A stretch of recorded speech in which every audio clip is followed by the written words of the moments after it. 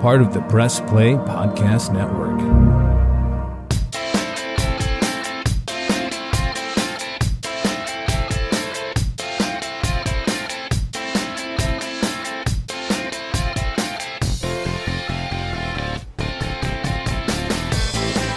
Hi, everyone. Thanks for stopping by in the latest edition of Sable Brothers and the Baseline podcast right here on the Press Play Podcast Network. I'm John Sable. And I'm Scott Sable. Thank you for tuning in here on this cold December day. And, you know, when you get cold days like this, Scott, it kind of makes you wonder and dream about baseball season. Oh, most certainly does. I love this. This is the time of year, especially after the holidays. You're thinking spring training, you're thinking February and off to the races. And we're not at the holidays just quite yet. We're getting there.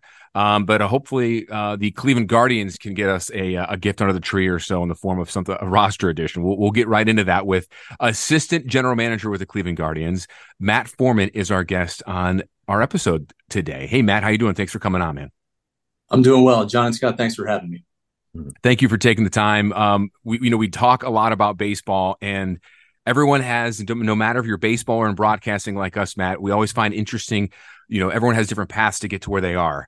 Your, from my research, is very interesting because you are working as and correct me if I'm wrong, a freelance contributor, editor, intern with Baseball America at one point in time before getting into the front office. Is that right? Yeah, you did your homework. Yeah, that is incredible. How did that happen? Yeah, so I actually interned at Baseball America after my freshman year of college, and then continued working for them as a freelance contributor for a number of years.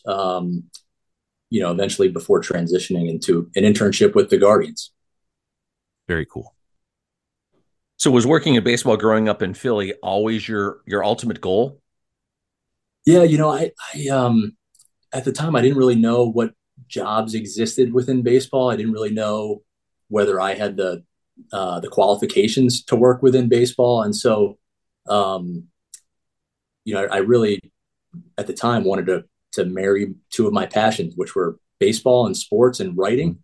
And Baseball America gave me a great platform to showcase some of the things that were interesting to me about the game.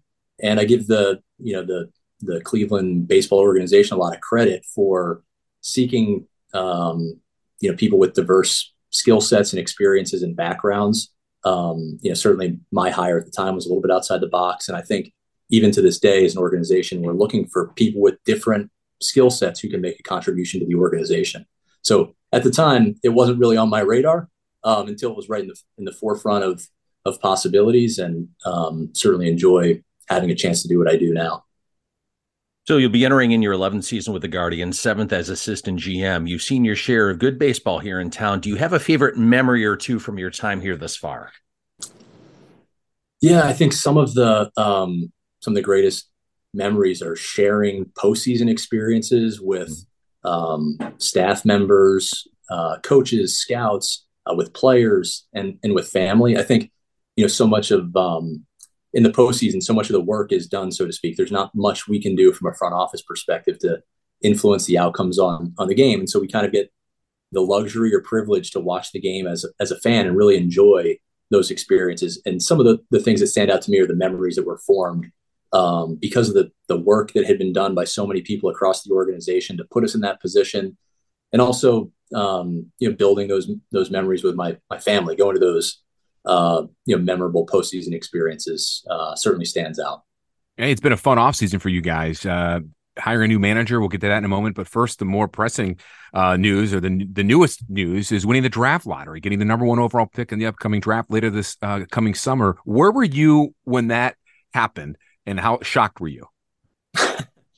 Certainly surprised, right? I think the chances going into the day of us winning the first overall pick were about 2%. And even our chances of being in the top 6 were not that high. I think less than 10%. So just on the odds, I was pretty surprised. To answer your first question, we were at the winter meetings. The draft broadcast, the lottery for the draft broadcast happened while we were at the winter meetings. And so, our director of media relations, Bart Swain, had called me 30 or 40 minutes, maybe before the broadcast was supposed to go live. And Bart said, "Hey, where are you? What are you doing right now? Where's Chris Antonetti? Where's Mike Chernoff?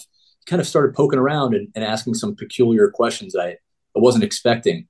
And as we got closer and closer to the broadcast, it became a little bit more clear to me what might be happening.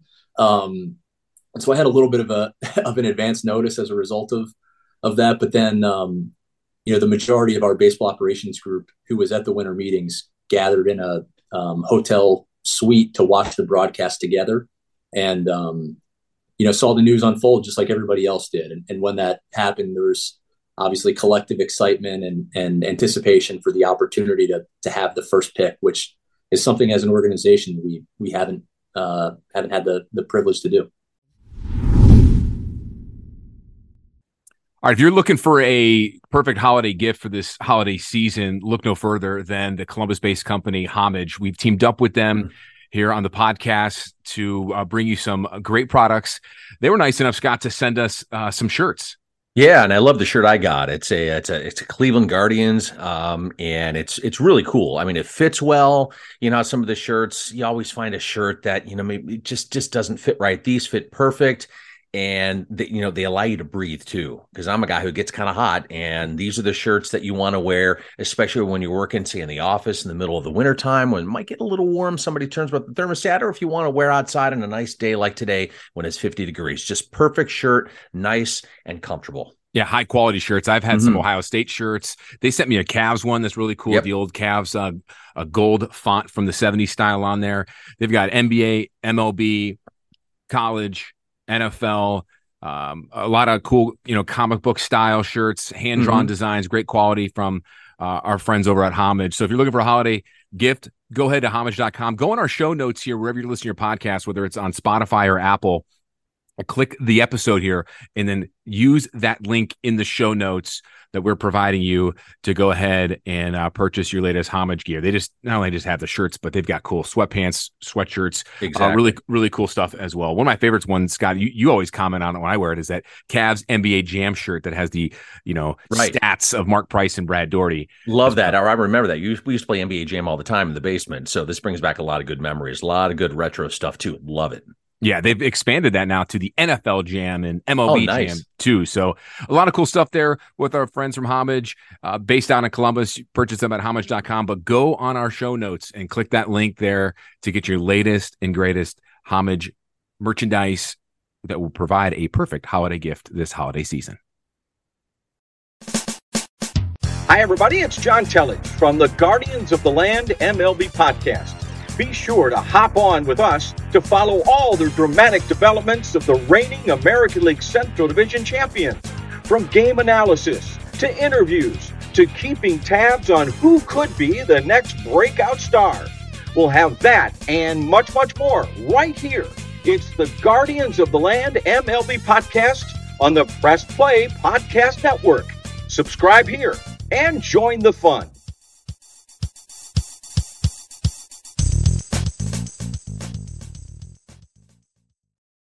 What's up, everyone? Chase Smith here, host of the Chase Smith podcast, and my podcast reflects who I am. My hobbies, my interests, my passions, my curiosities, my careers, my questions, and my family. I'll spend time talking about all types of sports, movies, TV shows, trending news stories, and other cultural events, and even faith. This is who I am, and I hope I can get to know you as well. Join me on the Chase Smith podcast, and let's have some thought-provoking conversations, only on the Press Play Podcast Network.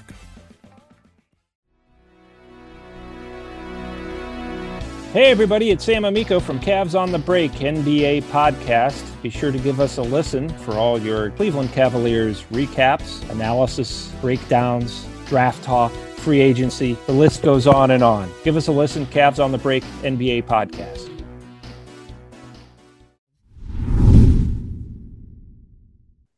So explain to us the process, how the organization zeroed in on this new young manager and how does he fit in? Yeah, so I think we started with a list of about 50 candidates, and so we started pretty broad. Stephen Vogt was on our preliminary list, and we got to know Stephen and others through a range of reference calls with trusted contacts across the game. And then eventually, as we whittled things down, we spent time with candidates in person.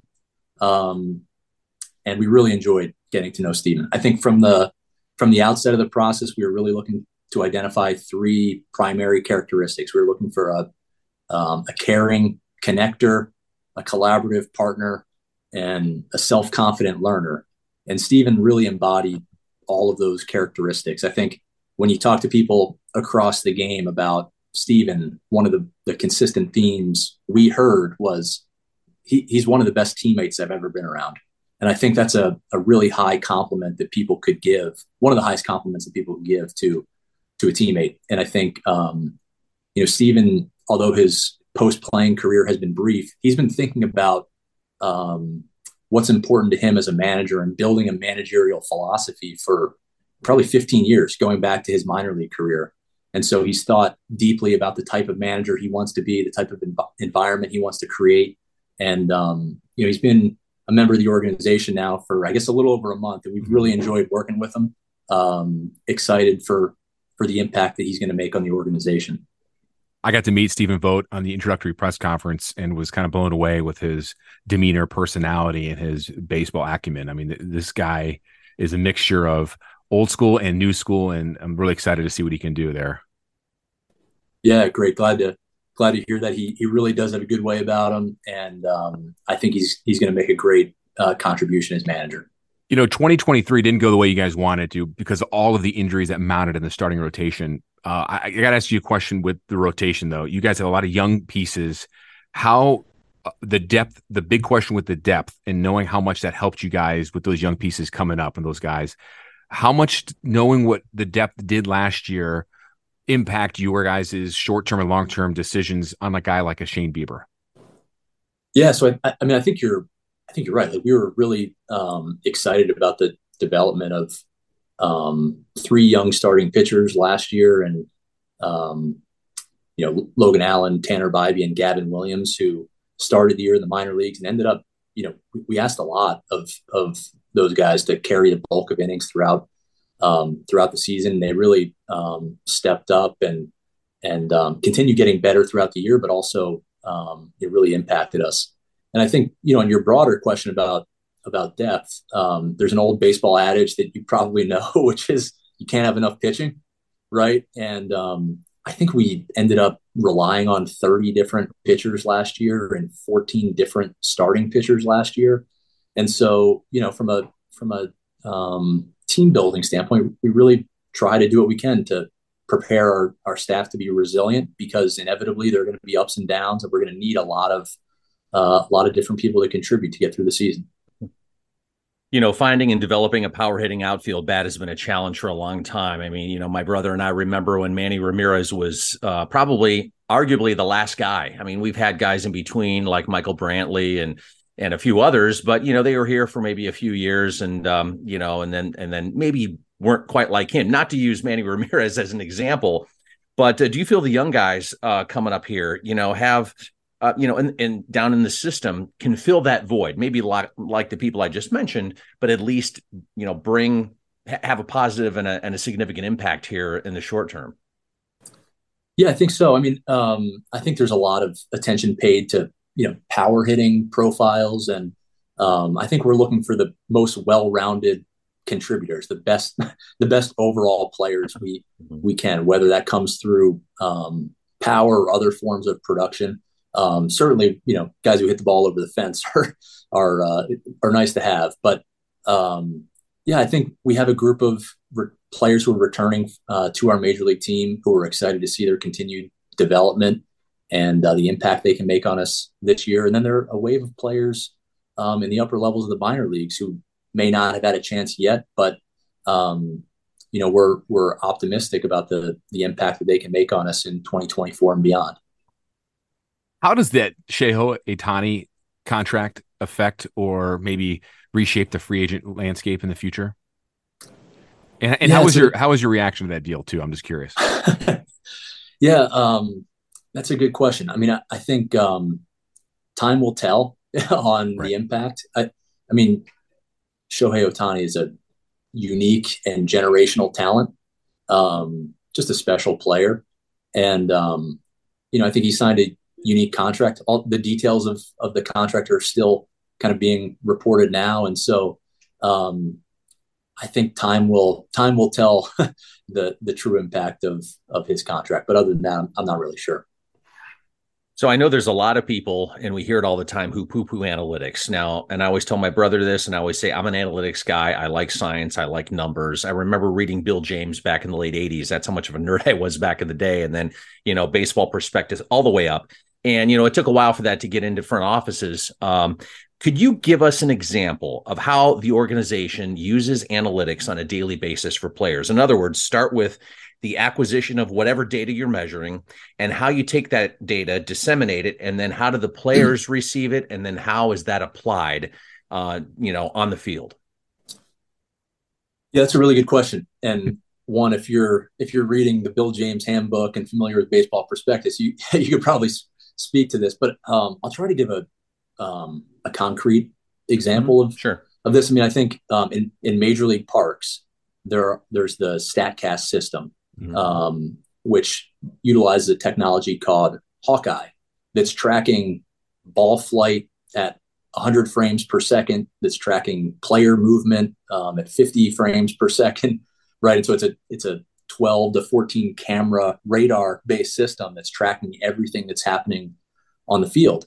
And for your question, we have to ingest the data, store the data, make sense of the data, but all of that's in service of helping players get better, make improvements, right? And so we could, to be more specific, we could say these ball flight characteristics are most likely to lead to future success, or these pitch usages are most likely to lead to future success. And so we can work with a pitcher as an example and say, let's see if these slight modifications to your pitch profile or your pitch mix could lead to performance enhancements. And so that's a short version of a bigger challenge that we face of collecting and aggregating and making sense of, and then applying data to ultimately help players make improvements. And there's a lot of this data you can get online. I'm sure there's a lot of this data, though, that is extremely proprietary. Am I correct?